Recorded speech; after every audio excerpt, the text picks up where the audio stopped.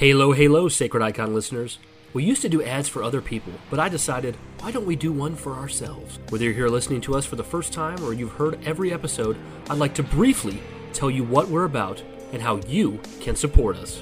We have been doing this podcast since 2019, and with that has come lots of changes. We started as a primarily Halo-only show, but have evolved, Combat evolved, over the years to talk about a wide variety of things in the realm of nerd culture. As you can imagine, we've made numerous changes to our platforms, usernames, and emails over the years, so now is the time for me to set things right and give the Covenant back their bomb. You can join our Discord by clicking the link included on our podcast feed. You can also send us an email or a voice message at sacrediconpodcast@gmail.com. We have a YouTube channel at youtube.com/sacredicon, and we no longer use Twitter or X or whatever else the kids are calling it these days. So if you see someone who looks like us there, just know it's not us. Lastly, you can support us on patreon.com/sacredicon and receive a bevy of bonus content. We're so glad you chose us to be the voice in your ear on this particular day and hope you enjoy the episode ahead.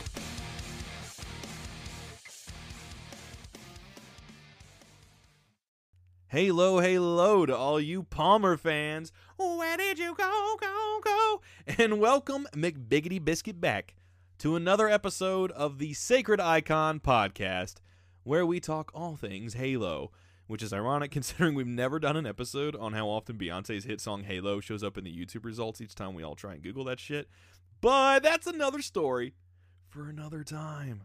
We are back with episode 121. And today, we're getting spicy.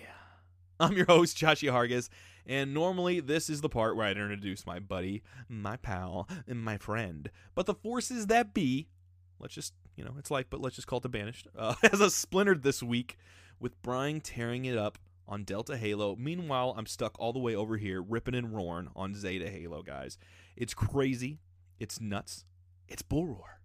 But we said, no way, no how are we skipping another week. We are making this happen.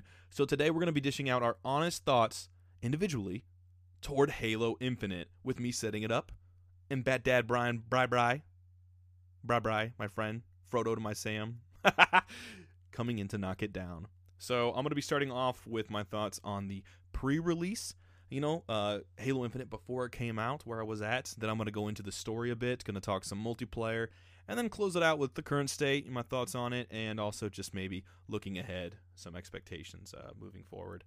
So I'm going to go right into it, guys, starting with the pre-release stuff. It's funny, when this game was in production, before it was even really Halo Infinite, whatever it was, I was still on the Halo 5 train. I went back and revisited that game more than I did any other Halo. Like, every time a Halo game came out, I always kind of fell off. I mean, Halo 2 I was there for the most.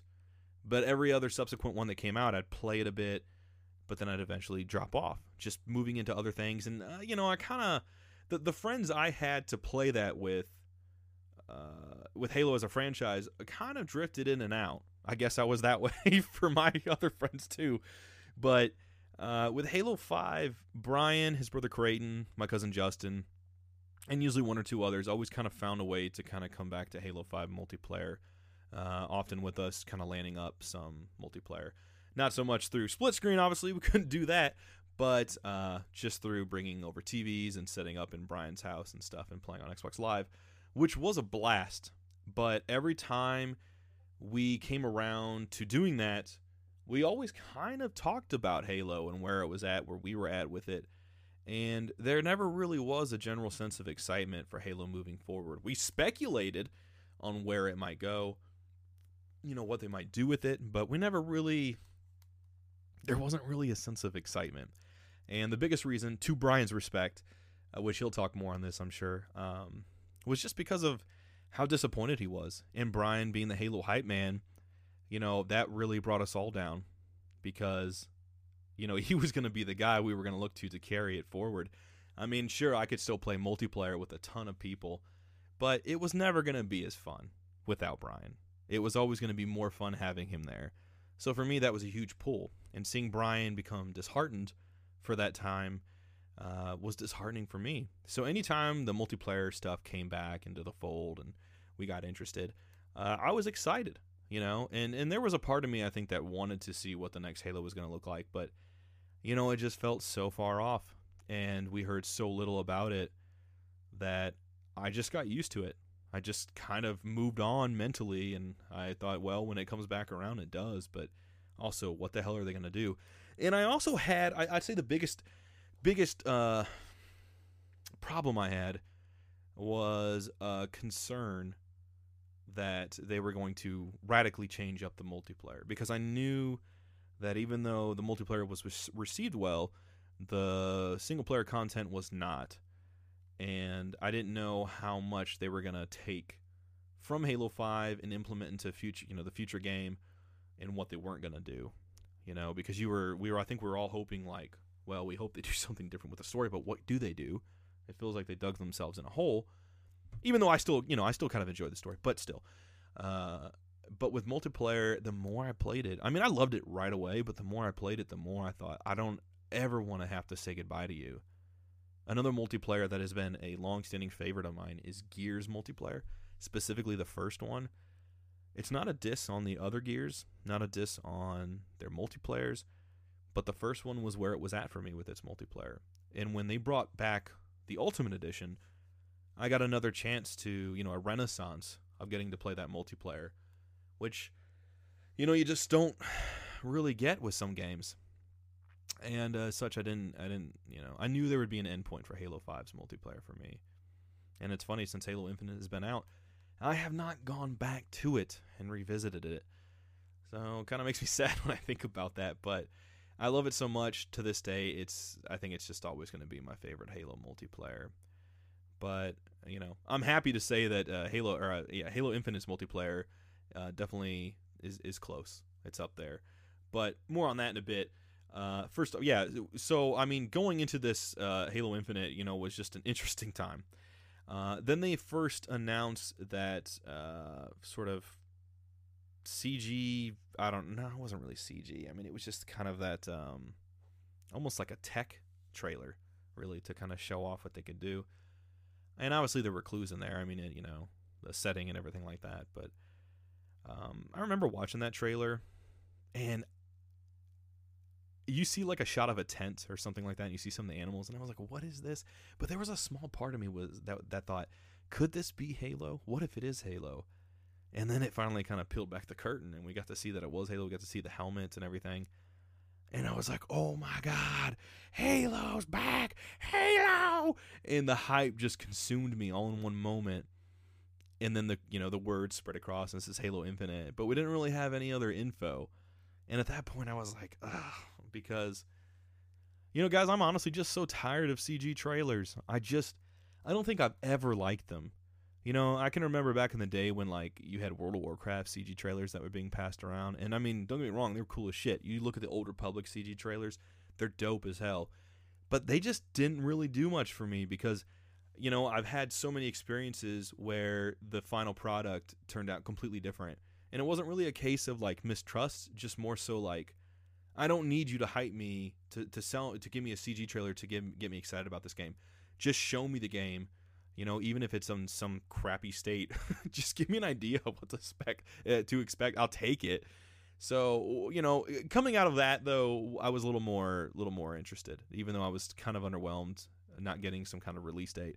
I was still interested, and then we get the trailer, I think the following year. I get it mixed up, but it was the one where we see the pilot that I like to call Oscar Mayer, and which is basically part of the opening of Halo Infinite's campaign.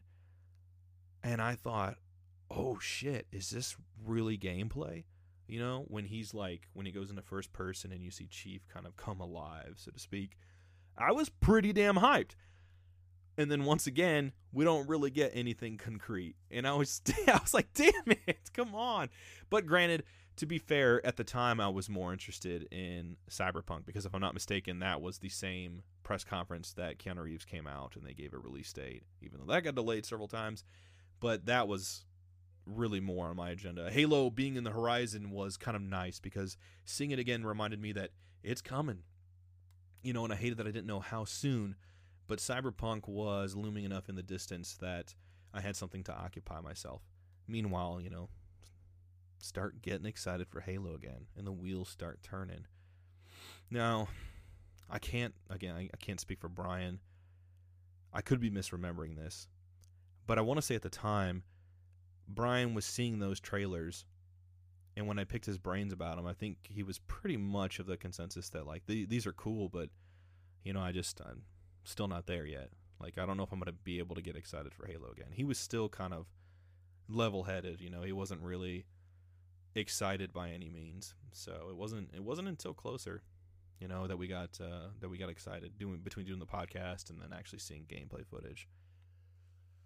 But then obviously, yeah, we started doing the podcast, and that really got me more excited because we started to get a community, we started to get people, and I thought, this is neat because I feel like barely anybody that I know is into Halo anymore. Most of my friends see it as a past tense thing. You know, the prime years are in the past, and nothing they do can really make it resurface and bubble to the forefront of pop culture like it used to be at one point. Which I understand, but man, people were just so jaded on Halo 5, and there was so much time without another Halo. I don't count Halo Wars 2. I mean, it's a great game, but I'm just, you know, in terms of mainline titles. But there was such a gap in time that, you know, that's all people had to remember Halo by. You know, that was the last impression. And it wasn't a good one. You know, most people would be like, yeah, the multiplayer was fun, but I think most people are like me. You enjoy the multiplayer all the more when the campaign's fun and you had a good time with it because it lets you, the multiplayer lets you live in that world more. Yeah, you get to compete against people, but I have so many games where I could go compete against people. I play Halo's multiplayer not only because I love it, you know, and I love the shields, the opportunities for reversals and all that, but I love it because it's also in the Halo setting. So I didn't really have anybody excited for that, but as we're doing the podcast, we get more integrated into the Halo community and just the content creator stuff and whatnot, and getting to meet a lot of you. So that became really cool. Then the wheels really start turning. Then we get to the gameplay and everything, and throughout that whole process leading up to the game's release, I know Brian and I were incredibly excited for that game. And even when the campaign got delayed, well, even when the game itself just got delayed, you know, I like to think we were still pretty positive. We were still pretty excited despite, you know, how there were mixed opinions on the graphics during the gameplay reveal and stuff. But it was really fun seeing it come back around, you know, and even despite all the COVID delays, I mean, all the merchandise that they were trying to sell and get going for this game, it just made it exciting, you know, seeing some people pop in the Discord that were saying, oh, I got the keyboard and mouse, or, oh, I got the headset, or, you know, I'm getting this, I don't know, you know, all the various shit that was coming out, you know, even when they had the Taco Bell promotion in like late 2020, it was just a fun time to really get excited about Halo again. I love that because to me, I mean, marketing sells me. I'm a simp for marketing. I'm not going to deny that shit. Like, you do that to me, you get me on that board, on that train. That's what sells me on these titles. I mean, I think back to every other Halo, you know, and particularly, like, obviously 3s, but everything subsequently that came after, all the promotional marketing that they did for these games just got you excited on another level than you could be for other games. I mean, then you had, remember Skyrim, there's a lot of the stuff they did for that and how exciting that time was. I mean, I can think of so many different launches that were all the more memorable because of the marketing, the time they spent, the money they spent on that stuff. So Halo Infinite, even though it was kind of splintered with the pandemic and the delay, you know, overall, that was amazing. And I kind of miss it because I just, you know, there's not as much new Halo merch, but I wish there always was. My wallet feels differently, but not me. But on to the story. So, you know, I don't think I ever really talked about this because I think after the game came out, it wasn't very long that I got COVID, and I was out for the first couple weeks. You go back and you look in the archives. I wasn't there for the first couple episodes in the new year. I was out sick in bed, and it was awful. But I did manage to beat Halo Infinite, but I never really talked about it. I think Brian put up with, I want to say Alex Haruspis. Shout out to Alex. Miss you, man, if you're listening. I think they put up a video review on YouTube, but I don't think I ever really talked about it. And I got to say, I really loved it, but so much time has passed. The honeymoon phase is over. And I'm definitely at a point where I can say, to get the harsh things out of the way, I miss the set pieces. When I first beat the campaign, I started to realize, it doesn't really have any set piece moments aside from the beginning when you're kind of, it's more linear. You're not on Zeta Halo yet.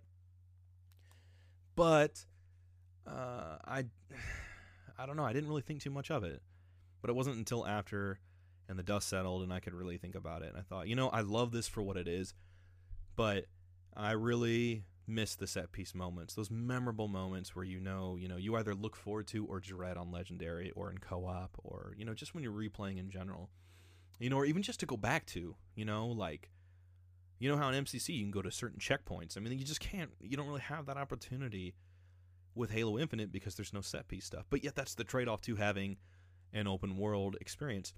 And I always used to tell Brian, I used to tell him back in the day, I wanted a 20-hour Halo game. I just wanted one.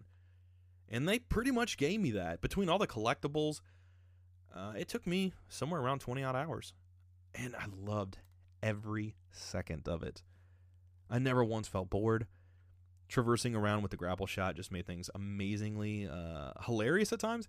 And other times just real fun, fast and fluid. Obviously getting into the warthogs, and riding around with a lot of the Marines and stuff like that. And sometimes it was so funny having, you call in a warthog and you have it drop onto a Marine on accident or on purpose, but who knows? And that was hilarious. I mean, there were a lot of great moments, and charging, bases with the Marines just brought back those Bungie feels. And this is the most kind of Bungie-like experience I've ever gotten out of a 343 title. And I feel bad saying that because, in one sense, they deserve to kind of have their own spin on it. But they, them having done that with Halo 4 and 5 in a lot of ways, it was great to really see something that felt a little more classic, but in a modern way. That felt like it was kind of building off of Halo 3 as opposed to everything that came after and trying to reinvent the wheel.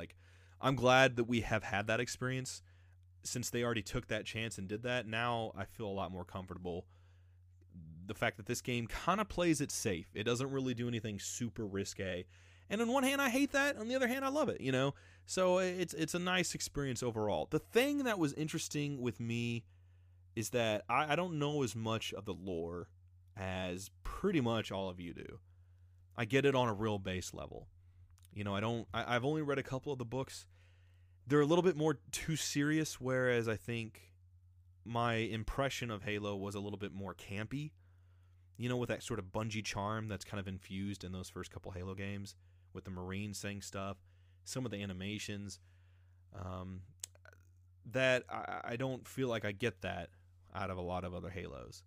It gets progressively more serious, which isn't a bad thing for a lot of people. I don't want to say it's a bad thing for me, but it's definitely not as fun. I liked that campiness. I don't know. Had kind of a Starship Troopers meets Aliens feel, that I think I always just kind of loved and I miss. So,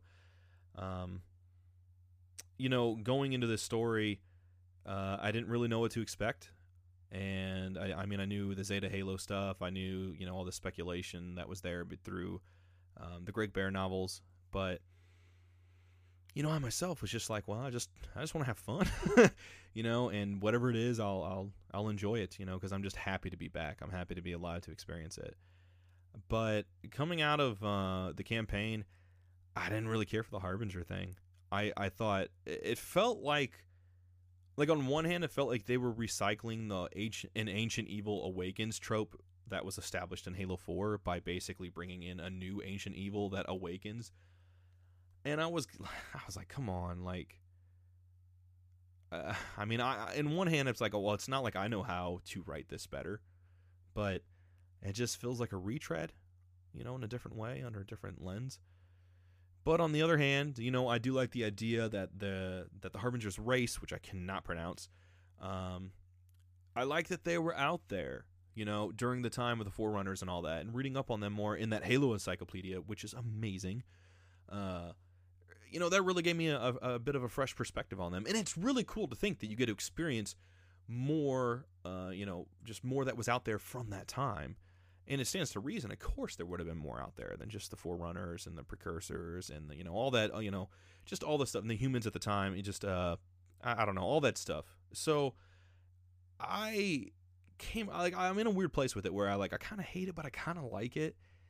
But I think it's really ultimately going to depend on where they take it, because, again, I don't know. And some of you guys listening to this are probably going to be screaming at me, but it almost seemed like there was a bit of time travel. I mean, I know it's kind of left open-ended, right, at the end of the campaign, but I don't understand quite what's going on. So I'm really going to kind of try to reserve as much judgment as possible for once we get to see the full direction. Because I think for most of you guys, as fun as this campaign was, it didn't feel like we really got the full story. The Banished were sort of promoted as the bad, which, to be fair, they weren't. However, to play devil's advocate, that's also kind of what Bungie did with Combat Evolved. They promoted the Covenant, and the real big bad was the Flood. So, I mean, I like that in one sense, but I just, I'm not gonna lie, guys. I just wanted the Flood back so bad. I wanted to see them show up. I felt like that was a reasonable expectation because we're going to another Halo ring. And I really wanted to see how 343 could handle the Flood, because they've never been fun to fight. And I can sit here and say, you know what, I do actually enjoy the combat with them for the most part in Combat Evolved. As annoying as it can be on the library with the rocket launchers, I still kind of enjoy it. But I know the general consensus is that most people don't, and I get that. And, the Brutes in Halo 2 weren't that fun to fight. And future titles like Halo 3 and Reach, they were a bit more fun, but just weren't in Halo 2, and I don't think they really felt like they ever nailed it. So, I came out of Infinite, and I thought, well, the Banished, it felt like they nailed. I've never had more fun fighting Brutes than in Halo Infinite. But I wanted to see them take a crack at the Flood, and I just wanted to see the Flood again. I thought, if you're pretty much going for a soft reboot, please just give me it back. Give me that back too. And the one thing I wanted, I didn't get. And I get it in a way. Maybe it would have been too on the nose. But as I'm progressing through the story, and there's some line, I'm paraphrasing, but there's some line about how this discovery is worse than the Flood. And immediately, I sat, my controller dropped in my lap, and I just kind of leaned back in my chair, because it felt like a confirmation that you're not getting the Flood in this game. And I was super deflated in that moment. Ridiculously so. I was kind of mad. And I just thought, come on. Worse than the Flood? It's this stuff is already established, and you're trying to sort of, it almost feels like a retcon, even though it's not. But I don't know. I mean, overall, though, I loved the weapon. I mean, yeah, she's attractive and everything like that, but it's not just that. I genuinely thought she was a great character. It was great to see sort of a more pixie, energetic Cortana that wasn't as condescending, but could also really stand up for herself and carry her weight. And I just thought that was great. There was a lot of youth to her, whereas, the Cortana in the other games, like Brian said before on the podcast numerous times, every time I play Combat Evolved, I can still remember when I thought that she was turning bad. But little did I know that several games later, she would turn bad, And you're separated from her, in Halo 3 for most of the time and stuff like that. So, I've always really liked Cortana, but I've never had as big of attachment to her as everyone else. So the weapon was really the one that got me attached. And, I don't want to steal anything from Brian. I know we had a conversation off air one time, and, for him, it just felt like, a replacement. Why couldn't you have just, you can write anything, right? You can make anything work. Why couldn't you have not just found a way to make Cortana work and have her get back with Chief? And Brian didn't exactly put it in that term, but he was kind of frustrated with that a little bit. So, and I get that sentiment, but I came out of it really liking the weapon. And Oscar Mayer, I'm kind of indifferent to him. I think he's got some great lines. I think he has one great scene in particular with Chief. It's the one where Chief kind of, I think, kneels down and reassures him. But I was indifferent to him. It was nice to get another human character, and thank God he was there to kind of help round out how quiet Chief can be, and this dynamic he has with the weapon. But I was indifferent to him. What I did really like, though, was getting to discover a lot of the other Spartans, because, the game is kind of barren in terms of the Affinity, the UNSC as a whole. So I didn't really expect going in that I was going to see, like, Palmer Lasky, Locke or anybody, So the recordings and everything was a nice touch. It really helped make the world feel alive, even though you kind of know in one sense it's not, if you get what I mean. But I really like the one scene when, I can't remember the Spartan's name. I know some of you guys are saying it, but when Chief witnesses his death, you have to fight the one dude. You have to try to save him, and he's dying, and Chief's right next to him, and you can feel his heartbeat through the vibration of the controller. I had never experienced that in a video game before. Like, I'd never seen a use of the vibration like that. I was just blown away. And I didn't really ever hear people talk about that much, but that shit blew my fucking mind. It was super cool, one of the most standout moments, because you could literally feel his life slipping away. And if you don't have the vibration on, the scene still lands, but you're not feeling his heartbeat, So it was just a crazy moment. But taking over the Banished, that was really fun. I thought it was, I don't really care for Escharum. It was really weird how Atriox shows up and whoops your ass in the opening cutscene, but you as a player never get a chance to fight him because he's killed off screen. And then the whole thing with Cortana and the Created is just kind of, cookie cutter, wash the hands clean of in the background. And on one hand, like, I'm okay with that, I'm pretty even keel with all that, but it was kind of a bummer too. Like, why do I not get to really have a proper interaction with her again? Why do I not get to fight Atriox and, really take it to him as a player? Because I wouldn't put up with that shit, So, but instead I have to deal with Escharum. And, I mean, that was fun. Don't get me wrong. Cool character. I loved everything about the Banished. But, it was also a bit underwhelming at the same time. So, I don't know. I think Halo Infinite's campaign was a great jumping off point. But, it also had some things that were on the underwhelming side, and that's where I think they played it too safe. And who knows, maybe if they did have the Flood, I would be saying the same thing, or I'd be complaining about the Flood or something. Who knows, Can't always get what you want, and sometimes the things you want aren't always good.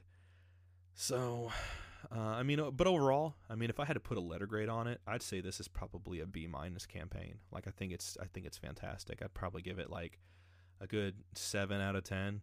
And really, honestly, what's pushing it there is just the gameplay. The gameplay is so much fun. I think it's some of the best Halo has ever been. They absolutely nailed the combat loop and just how thrilling it can be. And kudos to Joe Staten for making sure that we were able to get the Marines to travel with us and stuff like that, because that right there, like, even before I knew that, it really gave me a Bungie feel. And then you're playing that, and you remember that, and you think about his influence on that, and you're like, holy shit, like, a Bungie guy is what made this happen, and it feels like a Bungie experience. So, fucking cool. But on to the multiplayer.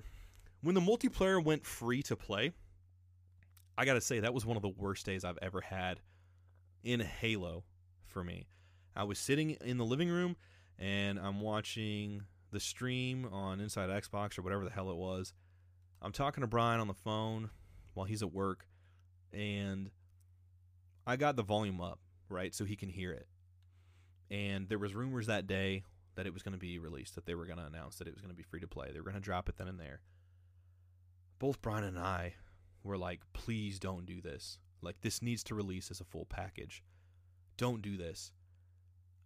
And then they did. And, of course, I played it before I went to bed, and I played it in the subsequent, I think it was just a couple weeks before, launch. But especially now, with where people have been at with Halo Infinite in terms of the lack of content and stuff, I feel like some of that could have been subsidized a bit had you not released it early. Because they called it a beta, and it wasn't. Not really. And I think people just got burnt out on it so fast because they didn't have the campaign to bounce off of. You just had the multiplayer, so people consumed that. And they leveled up. there was all the feedback about the challenges and stuff like that, and it probably helped 343 kind of get some of that out of the way, going into the game's launch and whatnot, coming out of Christmas break. But it just that was a bummer for me because I just don't like things really separately, and it was so weird because I remember like a year prior there was a rumor one day that they were considering releasing those two as split entities, and Brian Gerard quickly came out on Twitter and was like, no, we're not doing that. Well, then a year later, that's essentially what happened. So, and I get it, things change and whatnot, and a lot of people were excited, and I don't want to poo-poo on that. For me, I just much rather would have waited for the full game's release and had both be new experiences rather than be familiar already with one. But the multiplayer itself is some of the best I've ever played in any Halo. Honestly, it probably sits at number 3 for me, so I'd probably say Halo 5. I'd probably say Halo 2. No, I'd probably say Halo 2 out of nostalgia. Then I'd probably say Halo Infinite. Halo 3s would be next. Then probably Halo Reach, Halo 4, and then Combat Evolved. And I'm sorry, I'm not hating on Combat Evolved. I just don't feel like I'm any good when I play Combat Evolved because it always reverts to pistols, which I get. Super fun, and it's got a lot of pluses to it. We just did a Combat Evolved retrospective talking about all that. But Halo Infinite's multiplayer is just amazing. I mean, from the movement, the fluidity, it was nice to see some carryover from Halo 5's, and when I first saw gameplay for it and saw that it wasn't going to be like Infinite, there was a part of me that was bummed, but there was enough there to look cool that got me excited.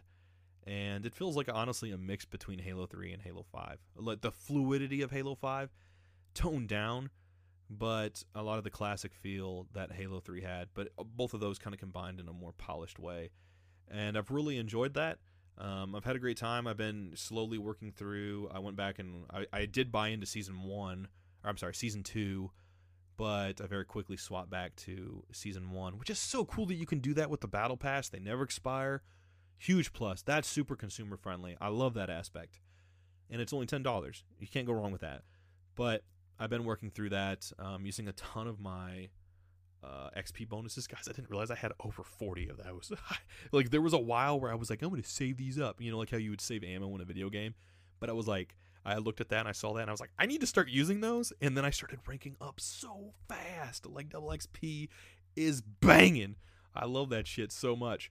But I just want to go over the maps real quick before I close it out. I'm already going kind of long on this.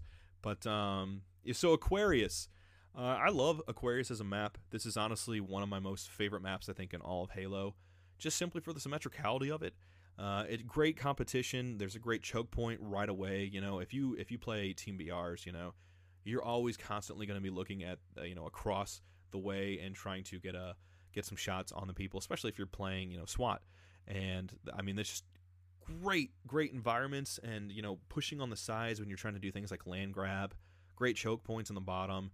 It's just got a lot of good choke point areas. And you got the camo in the middle and stuff like that. I mean, I really enjoy this map.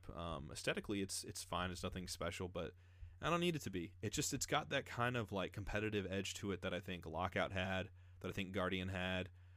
And I'm not necessarily saying it's on that same level, but still pretty damn good. Next up is Bazaar. I haven't played Bazaar in so long. I don't know what's up with the rotation cycle, but I like Bazaar a lot, but I get my ass beat on it every time. I get my ass beat every single damn time. I feel like I can't go anywhere on this map without someone having the edge on me, but I always try to push rocks. Every time I can get. And every time I get my ass beat by someone who has rockets, I sit back on my chair, and instead of getting upset, I'm like, okay, that's good. One shot less. One shot less in the ammo. Like it's like as if I did my team a favor by dying there.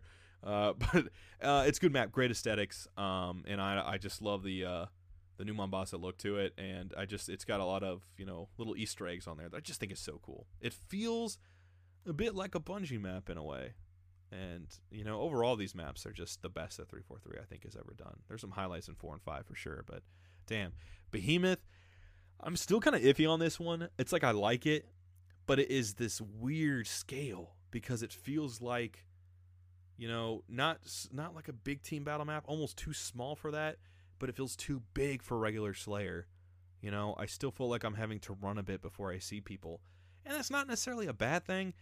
It just feels too open, too sparse at times. The design itself is cool. You got the sort of, I don't know what to call them, the stairwells. I don't know where, not stairwells, but you know what I mean, on each side of the map, and you can go up those and get, depending on the mode you play, you get the spiker and stuff like that. So, or the sniper, things like that. And that's really cool. They got some opportunities for weaponry and stuff like that. And there are a lot of great moments. I mean, goddamn, you get someone in a Banshee there, and then you get, if you go under, like, right around the base, you get someone around there, and you go down and grab a grapple shot, which I think is on each side. You're set. If you can stealthily wiggle your way around, you're going to get that Banshee in no time. So, it's a good map. Not really for me, but, it's okay. Breaker. I've only played this one, I think 2 or 3 times, not too much, so I don't have too much to say about this one, guys. But it's fun. I like the Banished aesthetic. It's nice to see, different aesthetics in the multiplayer maps. I always have loved that about Bungie's games.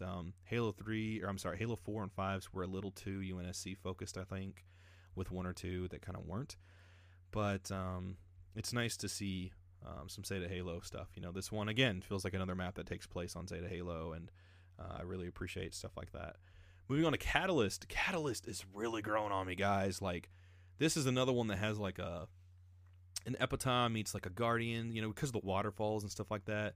And just all the foliage that's kind of growing around the station and stuff. Just super, super cool. I played a lot of land grab on this one, and damn, does it get real competitive on this map. Super good. Love the symmetricality again. Just a lot of good stuff about this one, and it makes me hopeful for what's to come for their future maps and stuff like that. I know Joe mentioned wanting to do future, he wanted to do some remakes, whereas before, I think 343 were like, we're not really going to do that. Well, I'm so glad, and I can't wait to see what kind of remakes they come up with, because these are so promising, for what's to come. Next up is Deadlock. I love this. One of the first maps I ever played on. Great big team battle map, which, I mean, we don't really have much to go off on yet, but it's just a really great map. I remember playing with some of you guys in the community prior to the campaign release. Shout out to you guys. Just had a ton of fun on this one and stuff like that. Just running around, and I just have fond memories now of looking at everyone's names and kind of seeing them. I'm taking it in as everyone's getting like creamed in battle. I'm just standing there at spawn, just kind of looking and seeing the names and everything. It was really cool. Fragmentation. This one's pretty cool. I'm pretty sure I got to play this one on the flight. I can't even remember now. That feels like fucking 4 years ago or some shit. But I haven't played this one in ages. I kind of suck on this one, but I love the nooks and crannies this one has. A great big team battle for that. I mean, if you're someone who wants to play stealthy, you have so many opportunities here at your disposal. Just a real fun map, and it's got those fucking doors. I love those triangular doors. Y'all know what I'm talking about. It's good shit. High Power. High Power is one of my least favorite maps. It's just kind of like there. It gives me like CE feels, which I really like about it. But otherwise, I don't really have much to say about that one for now. I mean, I've already kind of rambled enough, but it's cool. It's there. And there's that one little gap where you can fall off, and I do that probably once every other time I play on it. Launch site. This was really fun when I was doing Team Fiesta. Back during Season 1. I had a ton of fun on this map. I didn't think I was going to like it. This was another one, I think Brian would probably agree, had a nice, well, I wouldn't say nice. It had that same feel as Behemoth, where it feels almost too big, or, too small for Big Team Battle, but too big for Team Slayer. Interesting scale. But when I played Team Fiesta and everyone's spawning with different weapons, it created some fun anarchy. Still, I think it makes for a good BTB map, but not really Team Slayer. But some great verticality on this one, for sure. Some great stealthy parts. Playing one flag CTF is incredibly tough, but challenging. So I really enjoyed for that. Live Fire, man, one of the first maps I played, and not one of the best ones to play on. Like, in terms of its design, it's actually pretty solid, I feel like. Playing Oddball on this is quite intense. But I just don't care for the design. I know it's a training ground, but there's not much to it. I'm like, okay, there's nothing pretty to really look at. But hey, I mean, it's cool when you see the test dummies out, and stuff like that, and we're like right around where OS is and shit like that. and there's that little underneath area. It's trying to play land grab on that. It's another tough one because there's always that base down there. Like when I've been down there, sometimes people are throwing grenades from above and just blowing me to hell. So it's a good map. I don't mind playing on it, but aesthetically it just doesn't do too much. Recharge. This is a good favorite. I don't really see many people complain about this one for good reason. It's super fun. I just love the high point. There's that vantage point where it spawns the BR. You guys know what I'm talking about in that tower. And I go up there as much as I can, and I've had so many times where I can go on a tear because no one else is really doing it. And then I get someone that attacks me from behind because I was in scope. I wasn't focused on my mini-map. So, it's a really good map for that type of stuff. If you're someone who wants to control power points, choke points, that's a really great one because there's a lot of great, you got like 3 vantage points in this one. And you got that dead zone down in the middle where OS spawns. And you got that side axis area. I don't even know what to call it, but it's just really, really cool. And then you got that one back area that's got the sword that spawns back there. So it's a relatively small map, but it's actually got a lot of nooks and crannies for it, which I really appreciate. Streets. I love Streets, That's the last one for multiplayer. But I love the aesthetic. It's got that ODST kind of New Mombasa feel at night, which is really appreciated. I love when the rocket spawning in the middle always creates another choke moment where other players are going to want to go for it, so it makes you want to go for it, and it creates this contesting battle, and you either lose and they get the drop, or you win and you get the advantage, and it's just a great way to kind of kick off the match, I think, and I love that about this one so much. I always love when there's that push and pull. It's something I really appreciated about Halo 5, and you get it in moments like this because it's just so obvious that there's a big weapon there that you're going to want to get. So I really appreciate that. Great one for any mode, really. I've had fun with every single mode I played. Probably the least oddball because some people go in that one little room and they try to sit in there, but it's still a hell of a blast. So yeah, guys, my thoughts overall on the multiplayer, super fun. Really, really like it, and really happy where it's at. I think it can only get better as it grows, but as it kind of launched and everything, it's real fun to play, and I think most people agree, and I think that's where the frustration is, which leads me into the next topic, which I'm going to try to zoom through pretty fast. Zoom. The current state, guys, it's pretty okay. I feel bad for people that are really frustrated with the game state. A lot of, you've had some people that are moving on, some people that are sticking around. I've never needed to earn shit to have fun in Halo. I played Halo 2 like so much, and I never needed to earn things. All that mattered was the rank, and all that mattered to me outside of the rank was just getting better, actually feeling myself improve, and getting to stay in post-game lobby shit-talking somebody or trying to shit-talk them after getting worked, So I don't really need all this stuff. It's nice to have. It's not like I don't want to have it. It's great incentives, but I just really like the gameplay at the end of the day. So it's hard for me to kind of vibe with everyone else who's upset with the slow release turnout, but I'm an older gamer. I remember what it was like to play Halo 2 offline. I didn't really get Xbox Live until 2006, and even prior to then, getting the multiplayer map pack on disc was an experience that I'd never had before, where a game had like post-release content. That was like DLC for me before DLC, which it was DLC for Xbox Live people, but I'm just saying, as someone who didn't have that, I never really had something like that before. So even just getting new maps was a blessing, regardless of the wait time. I wasn't thinking about, it'd been 2 years since the game came out, that, I get this map pack and stuff like that. So, I'm pretty happy with it. I know people are frustrated, so I try to let those people have that space in that platform, and I don't want to like argue against them because it just creates vitriol, but all good things in time. And, to most of those people, I say, you guys were super excited when they released that shit early. You wanted the multiplayer early. You got it. But I think it really goes to show that, like, man, they really didn't have much for it post, and they probably shouldn't have released it. I still think Halo Infinite probably should have released this year, but that's just me, and I'm not trying to poo-poo on anyone who feels otherwise.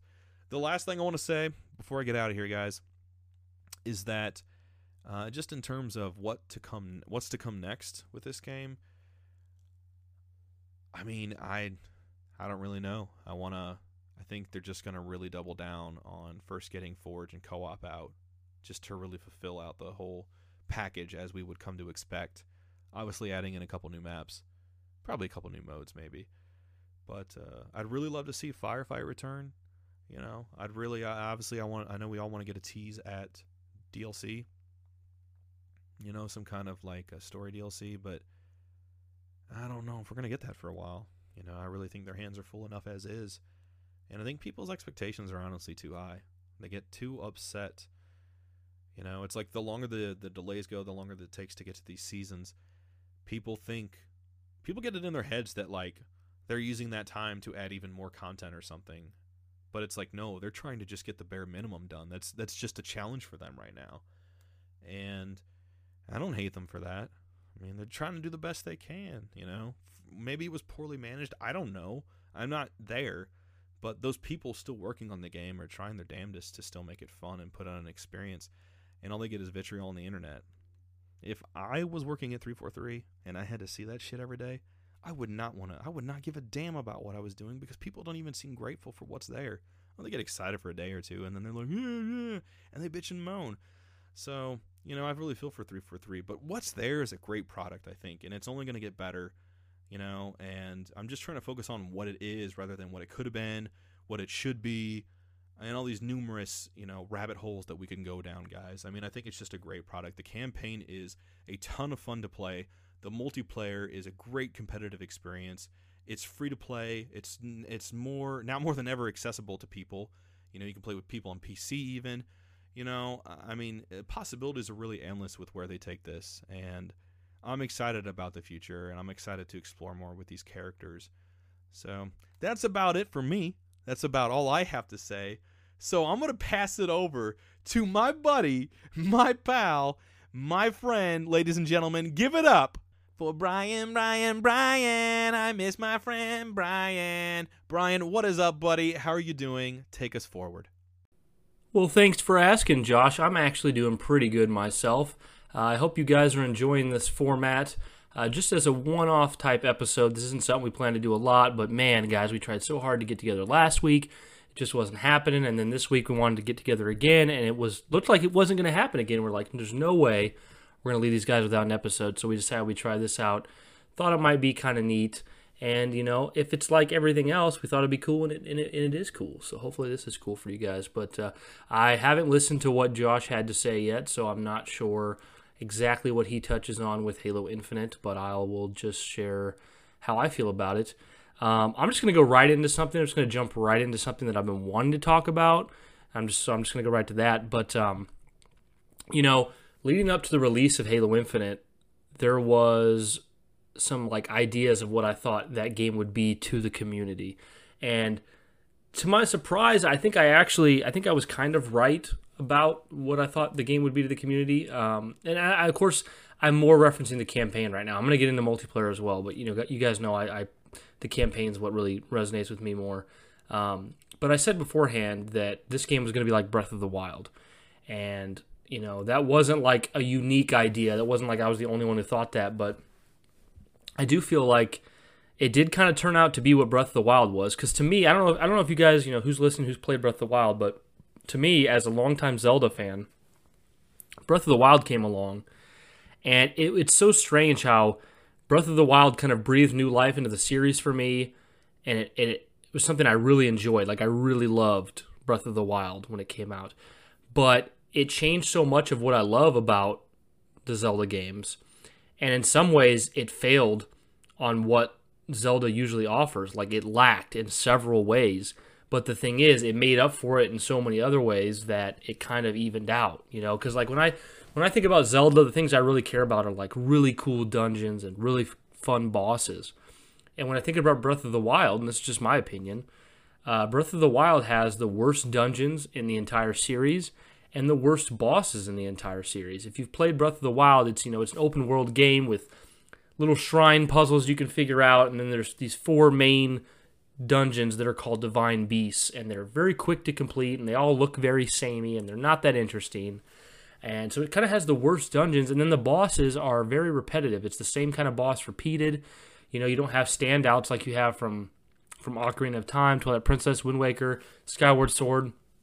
It really just kind of purposely lays down the dungeons and the bosses on like a sacrificial stone tablet and says, these things are what we're going to sacrifice to make everything else so sweet. Because Breath of the Wild comes in clutch when it comes to the world design, like the exploration, the combat, just the moment-to-moment discovery of Breath of the Wild, the ability to go anywhere and do anything you want in any order.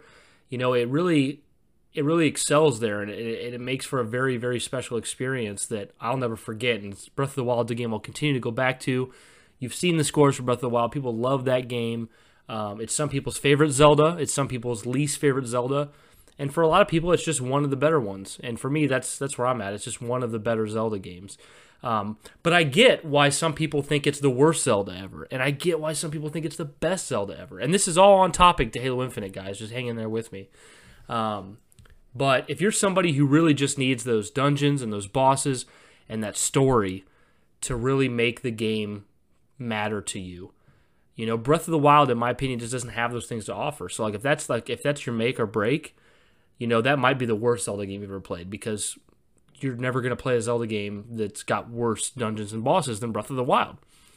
But if you're somebody who just wants a great experience, someone who wants a game that gives them the feels, that it feels like something they haven't experienced before, you know, and that's enough. I feel like that's where people come out thinking it's potentially their favorite Zelda game, because it is such a unique game with such unique experiences, and it's a great game. And that's where I come in with Halo Infinite. You know, like Halo Infinite, to me, it sacrifices the linear mission structure for interesting encounters. It doesn't have levels really, unless you count, of course, the first 2 missions.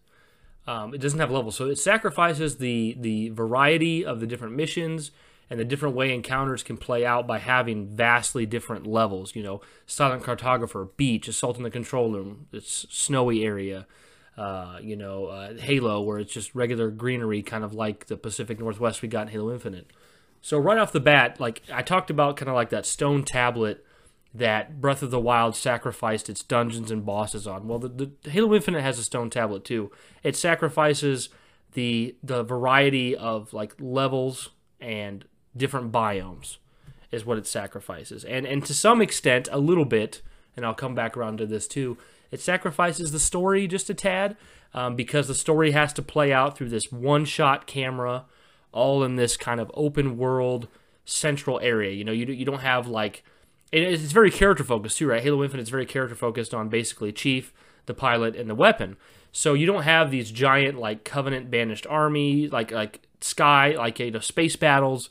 You don't have like a laundry list of characters on both sides, since they kind of, for now, put a lot of Halo's characters like Lasky, Palmer, Blue Team, Team Osiris. They put them in the back. They put them to the side for now.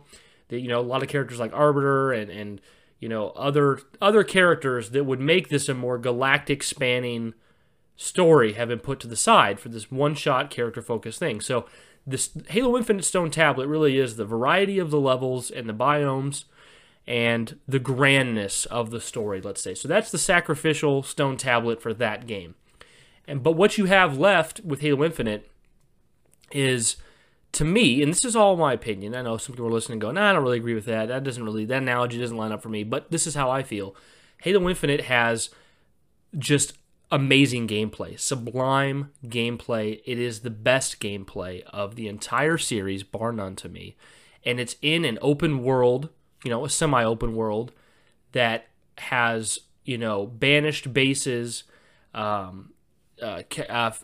capture points, and just different mountainous landscapes and areas that introduce constant encounters with enemies that I love. And the enemy design is perfect. One of the, I guess, to take it off what I care about as much, let's go with general issues that the community has said for years. During Bungie's time, people were like, I don't want to fight the Flood. And I know there's some people here, including me and Josh, that love the Flood, but people are like, I don't want to fight the Flood. I only like when I'm fighting Covenant.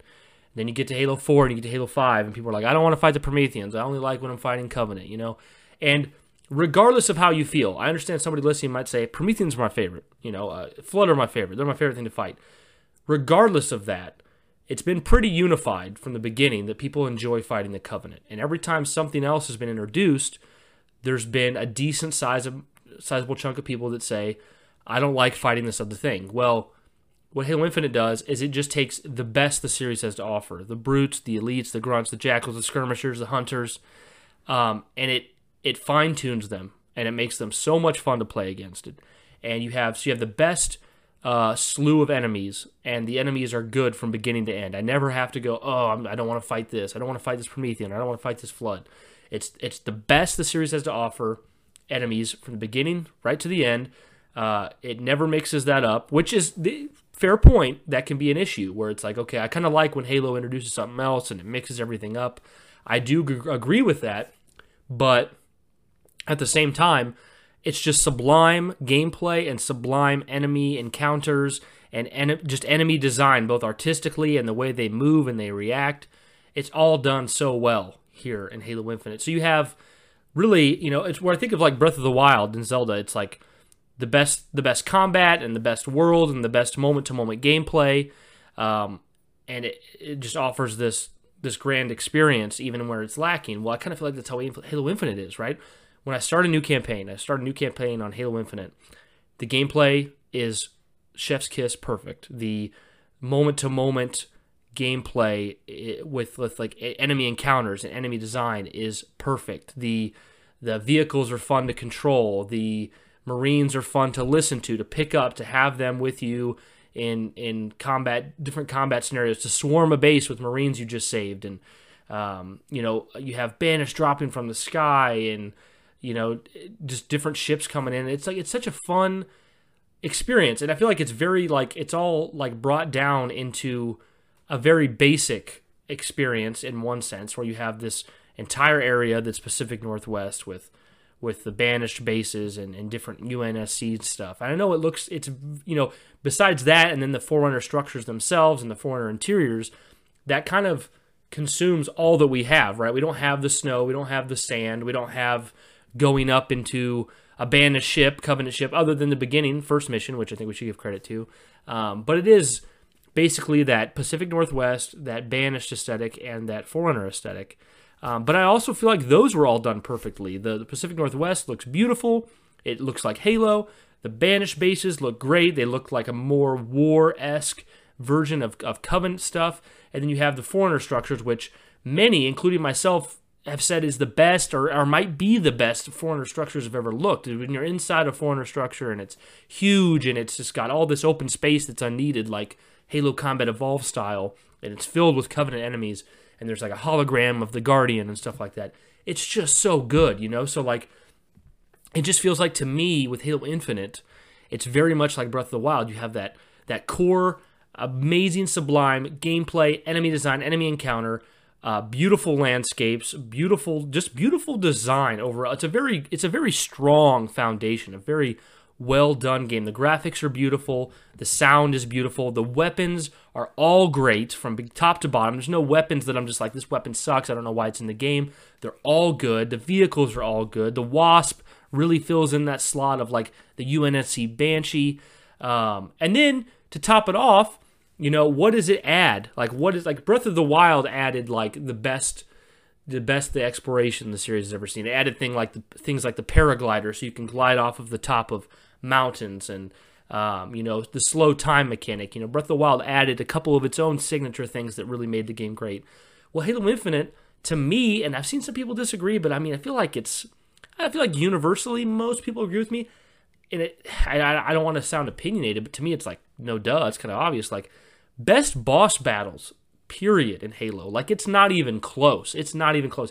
And for someone like me who loves the Bungie games and will always have the Bungie games at the top of my list, when I go to Halo 3 and I fight 343 Guilty Spark and that little, almost kind of a joke of a boss battle that Bungie gave us in Halo 3, where I shoot him with the Spartan laser, and then I go to Halo Infinite and I fight the monitors in their Sentinel cage that they have, those Sentinel monitor boss battles in Halo Infinite. It's not even a comparison. It's just so much better in Halo Infinite. Halo Infinite's boss battles all around from top to bottom. You have elites, you have brutes, you have the Sentinels, through the main bosses, which are just so much fun to fight. and I just really enjoy them. They're the best boss battles. And then you also have like the side boss battles through extra missions where you go to like a banished base and they'll have a special boss there that's not the same as like your main campaign boss, but it's still a really, fun thing to do, to go hunt out those targets and kill those bosses. And there's like a little thing you can blow up and it shows the text of like what that elite leader was or what that grunt was doing. And like, I just feel like the game, it's I kind of used this word in the last podcast, I'm using it again, but it's kind of distilled, right? It distills Halo down to its core elements, and it excels at them all so great. The gameplay, the enemy design, the world, the big things that it really sacrificed. Like I said, like the sacrificial stone tablet. It's really those diverse biomes, those diverse levels, the special kind of big bombastic Jar Jar Binks bombastic Jar Jar Binks type of moments that you got in like Halo 3 with like the Ark and the frigate coming in and stuff like that. You don't really have that as much. That's kind of the stuff that's sacrificed. Like, and I understand that stuff's missing. I understand that that's a fair complaint. But for me, if I look at the Halo series as a whole, each Halo game has something different to offer that the other one doesn't. And for me, what's so great about Halo Infinite is looking at that game like Halo Infinite doesn't have to be what Halo 1 was, what Halo 3 was, what Halo 5, 4 was. It can be its own thing, and it's different, and it offers me a new experience that the other games don't offer. And that's what I find so refreshing about it. That's what I love so much about Halo Infinite. Halo Infinite is a game I can jump into, and I'm like, I'm going to explore Zeta Halo with my buddy the pilot and my buddy the weapon, and we're going to take out Banished, and we're going to like discover this whole endless thing and go through these Forerunner structures and just have a good time. And like for me, it's just such a great experience. Like I've played it through 3 or 4 times now, and I just love that campaign. I really enjoy Halo Infinite. I feel like what they did was they distilled Halo down to its core elements. They nailed them all and got them right. Got them absolutely right. Nigh perfect. And then they sacrificed some things. You don't get those. I mean, I know I'm kind of repeating myself here, but you don't get those levels. You don't get those big moments. You don't get the different biomes. But the groundwork here has been laid for what is, has the potential to be the best Halo. For people like me, it's probably never going to be the top because you have those nostalgic memories for the Bungie ones, or maybe 4 and 5, and things like that. Reach, but the core elements are here, and it made for a great campaign. And I love the interaction between the pilot and the weapon. I loved the banished slew of characters all the way from Tremonius up to Escharum. I loved the Harbinger. I would be interested to see more of the Endless as time goes on. Ultimately, it was just very solid. I've seen people say that the story's bland or not much happens, and I get where they're coming from, but I don't think of it that harshly, because I do think something happened. I do think a story was told, and I do think it was done well, and it was done with restraint. They showed restraint in this campaign and delivered something very solid. And honestly, I'm just really happy that we have Halo Infinite's campaign as it is. I mean, to me, it's the best campaign overall since Reach, and that was 12 years ago. So big win in my mind. I love how the Chief was portrayed. I know some people said they were like irritated with Fernando Esparza, but that's just part of his character to me. I liked him. I liked everything about this campaign. I thought it was great. Now for the multiplayer, my comments about the gameplay are the same. The gameplay is sublime. They got that nailed. So that the gameplay of Halo Infinite's multiplayer is amazing. It feels so great to play it, to fight against other players. Obviously, the big issues with Halo Infinite's multiplayer is everything that's missing, from the co-op and Forge that weren't there, to the theater that doesn't really work properly, to modes that we're used to having that aren't there, to playlists that are missing, that makes it harder to play specifically what you want. A lot of that doesn't seem like it needs to be that way. Like some things like co-op and Forge, I feel like they had to take the extra time to get it right, regardless of whether they should have delayed the game or not. The fact of the matter is it wasn't ready. So like co-op and Forge, that stuff's coming. Theater needs to get fixed. And the playlists and the playlist and the mode situation, I think, needs to be... That seems like something less excusable to me, because it's like, why couldn't they put out all the playlists and all of the modes the game that Halos have had to offer? It feels like they're holding it back to give us the illusion of more content over time. So that's a real issue, I think, with Halo Infinite. That's a real thing that's worth criticizing. But whenever I play Halo Infinite's multiplayer, I'm having a great time, and I'm not upset, you know? I think, especially with the 2 added maps, I think we do have plenty of maps. I know some people will think that's crazy. They'll think, Brian, there should be more maps than this. I think they've given us a really solid package at launch, and they've already added 2 more. And even though the seasons are kind of slow, I feel like the map variety is actually good enough. But yeah, the playlist and all that stuff, that needs to be worked on. That doesn't seem like a problem internally, more as like a purposeful, let's dole out the content with seasons and stuff to make this seem more interesting. I don't like that. But I do give them, you know, the developers themselves, I give them more of a pass on the co-op and the Forge, because they had to release this game. It wasn't their decision, and these things need more time. So once the co-op is there, once the Forge, I can't imagine how much fun Halo Infinite's campaign is going to be co-op, guys. Seriously, can you imagine? That game is going to be so much fun. But once the co-op's there and the Forge is there, which we're barreling down towards, and they can hopefully get more modes and playlists out as this game grows in time, I think it's going to be more apparent that how good that core game was at launch. It was always there, right? Like, even if people don't start to realize it till more contents come in, they're going to see, wow, like that base package was so well done. And, you know, I know there's tough times at 343 with a lot of people leaving, a lot of hiring going on. I'm sure it's not easy to get this thing out the door and get things done in a timely manner, but once it gets there, you know, I think there'll be less to complain about. And I know that's annoying when you hear people say, like, oh, well, once it gets there, once it gets to be the game I want it to be, everything will be fine.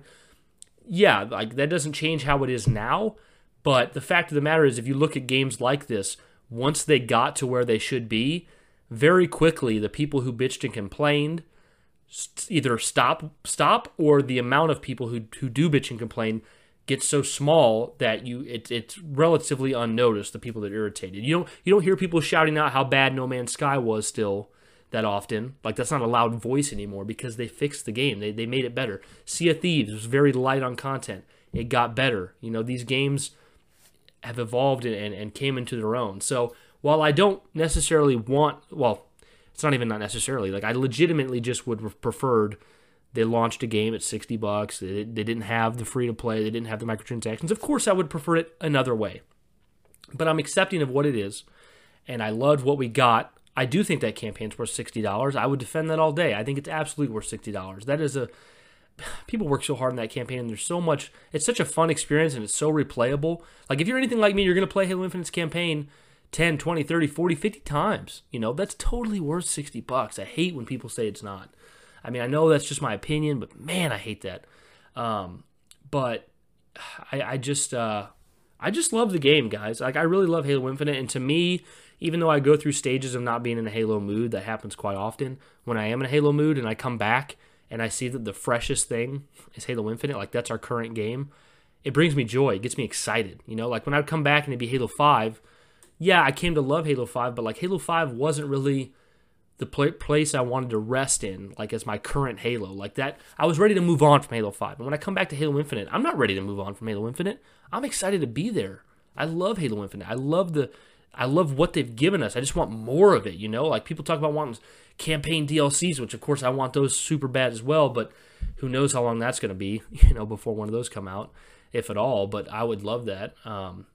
But I don't know, guys. Like, there's two different ways to look at everything. I mean, there's more than two ways, but like there's two extremes, right? You can look at this as, I wanted more, I didn't like this little thing, I wish there was more of this, I wish there was more of that. Or you can look at it as glass half full, like this is what I got, this is what I love. And for me, that's how I choose to look at it, is glass half full. You know, I have more Halo now than I had before, and I love this campaign, I love the story, I love the gameplay, I love the multiplayer that's there, even if there's more I'm expecting to come. It looks beautiful. I love the art style. I love the music. The music's so good. The sound design, everything about it. It's just a great, great experience. I mean, and the crazy thing is, what's so cool is, like, me and Josh went over this so many times before the game came out. We went over, like, manage expectations. Make sure you don't overhype yourself. And I've said this before and I'll say it again. Halo Infinite lived up to my hype. I managed my expectations and it absolutely lived up to my hype. It didn't really surpass it, but it didn't come under it all either. It really just kind of came in right where I expected it to, which means it didn't let me down at all. And what's great about that is as time goes on, like now we're 7 months past the game being out, I feel like I like it a little more. Like I feel like it's growing on me even more. And that's something I love about Halo games is how I'm able to, or Halo games and media and just, media in general really is like with enough time, it can really grow on me. And Halo Infinite, it's really just continuing to grow on me. I'm loving that experience so much more. So yeah, guys, I think it's still a really good time to be a Halo fan. I know it's something people say a lot, but MCC is great. Halo Infinite's great in the fact that it's here and it's more than we had before. I understand it could be better. That'll come in time. But I don't know. Playing Halo Infinite lately has just made me really content with where we're at with the series. I think they got us back to a good spot after some rocky times with Halo 5 and MCC's launch. And I really wish that people would let off on the developers a little bit. Let off on 343 and just give them time. They can't update us every 12 hours. They'll come back when they have things to share. And yeah, things aren't the way you would prefer them to be. They're not the way I would prefer them to be, but they're still great overall. I really feel they're great, so yeah, that's where I'm at, guys. I think we gave the campaign, or not the campaign, the game as a whole, like an 8.5 back when we did a review. And honestly, I stand by that 8.5, and sometimes I think to myself, man, maybe it's better than that, but I stand by my 8.5. Here we are 6-7 months later, and it's just a wonderful experience. I love Halo, guys. And the thing is, like the TV show, I'm not gonna take really any time to talk about that. But even though the show, could have been better and had these problems and that problems, like for me, it was just exciting to have another medium to experience Halo in, and I had such a fun time with that, like watching the show. And it added to how much I'm into Halo right now, like how much I'm into just the franchise as a whole. I just got done playing Combat Evolved again.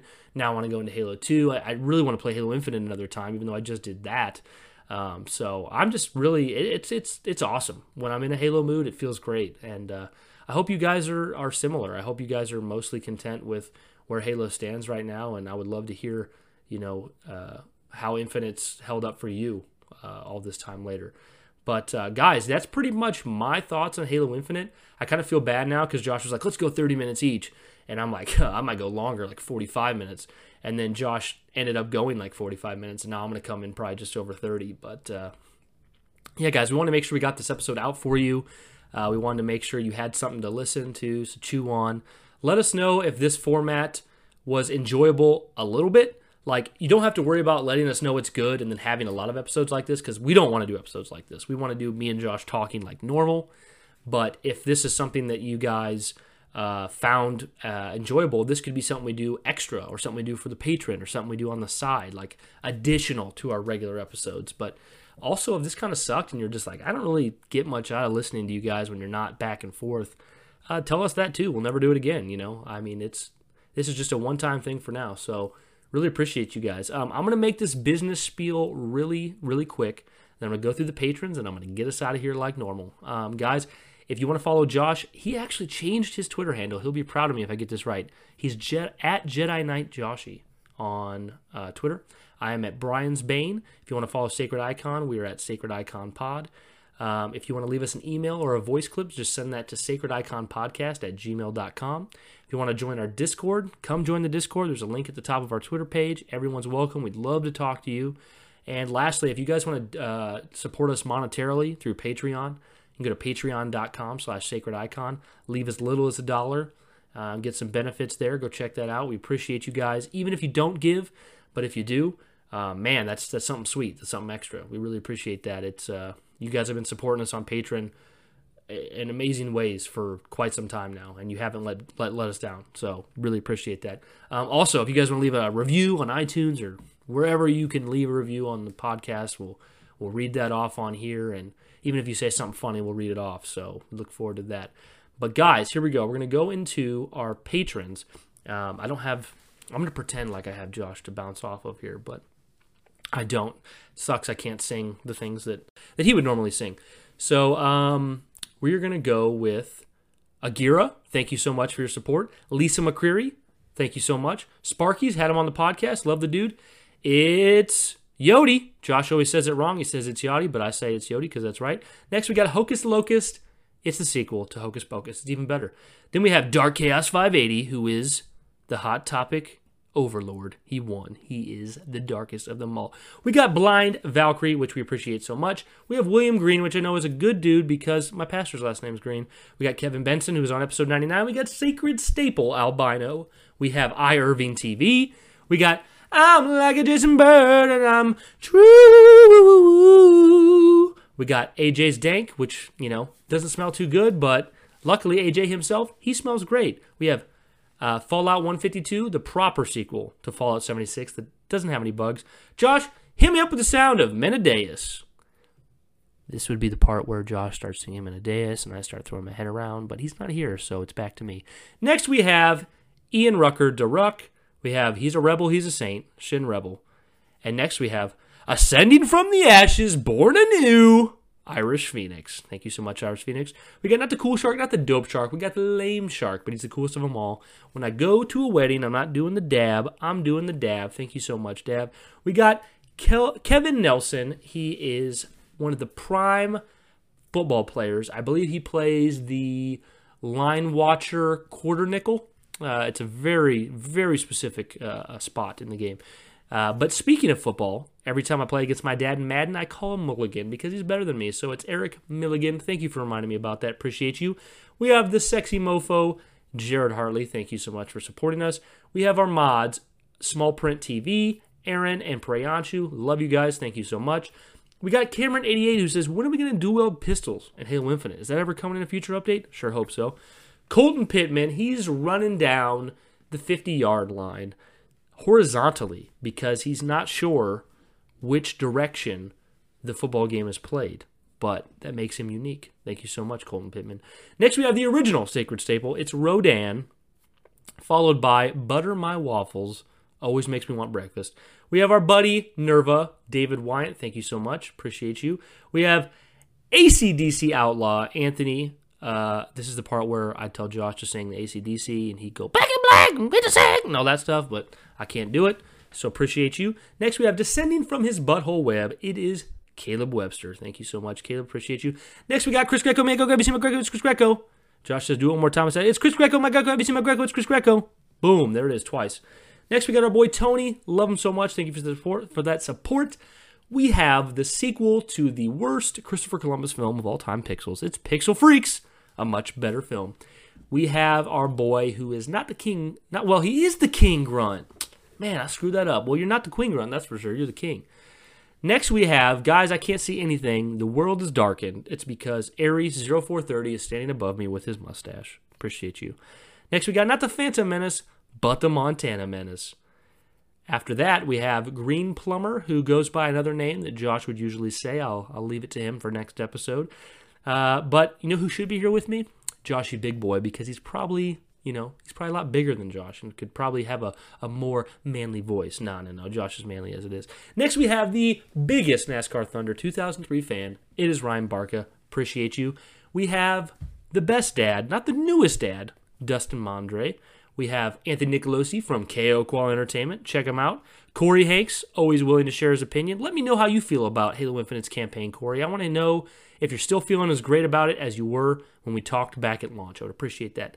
Next, we have Brent Onimo from Oni Nightwire Podcast himself. Thank you so much for your support, bro. Dropping in from that ODST Chili Drop Pod, it is MH Cosplay. Thank you. Appreciate you, bro. We got Ian Big Dog Mills, who is the esports king, followed by our spiciest meme lord, Botan. What's that? There's not a single woman left on Earth. Oh, that's because someone... who is it? Trevor Polke is an astronaut, and he took with him every woman that likes him to space. Turns out it was every woman on the planet. Can't say I'm surprised. Next we have the OG WandaVision, the preferred option. It is the Shipleys. Thank you so much, guys. We have the original Halo podcaster, Duststorm. Thank you so much for supporting us for so long. And finally, our longest supporter, been here from the very beginning. It's the man who saw Justice League and knew it needed more. It is Matthew Salvatore. Thank you so much, everyone, for being a patron, for listening to our podcast, for leaving reviews. Guys, we love you so much. And if we didn't love you so much, we would have just took another week off. But we don't want to take another week off. We want to be here. But Josh and I just couldn't get that schedule aligned, so we gave you this episode. Hopefully you enjoyed it. Guys, thank you so much. We love you. And just thank you for listening to the Sacred Icon podcast. And as always, keep it sacred.